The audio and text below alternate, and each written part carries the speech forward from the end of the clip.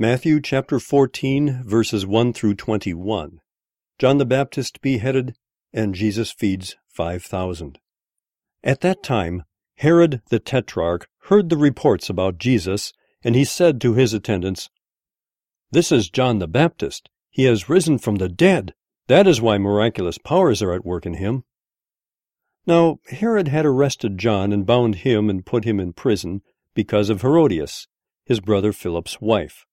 For John had been saying to him, "It is not lawful for you to have her."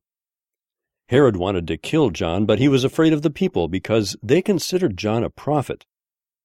On Herod's birthday, the daughter of Herodias danced for the guests and pleased Herod so much that he promised with an oath to give her whatever she asked.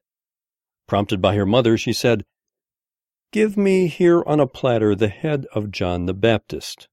The king was distressed, but because of his oaths and his dinner guests, he ordered that her request be granted, and had John beheaded in the prison. His head was brought in on a platter and given to the girl, who carried it to her mother.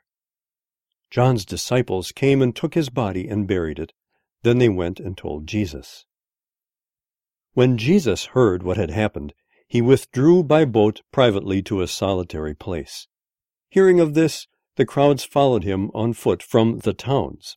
When Jesus landed and saw a large crowd, he had compassion on them and healed their sick. As evening approached, the disciples came to him and said, "This is a remote place, and it's already getting late. Send the crowds away so they can go to the villages and buy themselves some food." Jesus replied, "They do not need to go away. You give them something to eat." "We have here only 5 loaves of bread and 2 fish, they answered.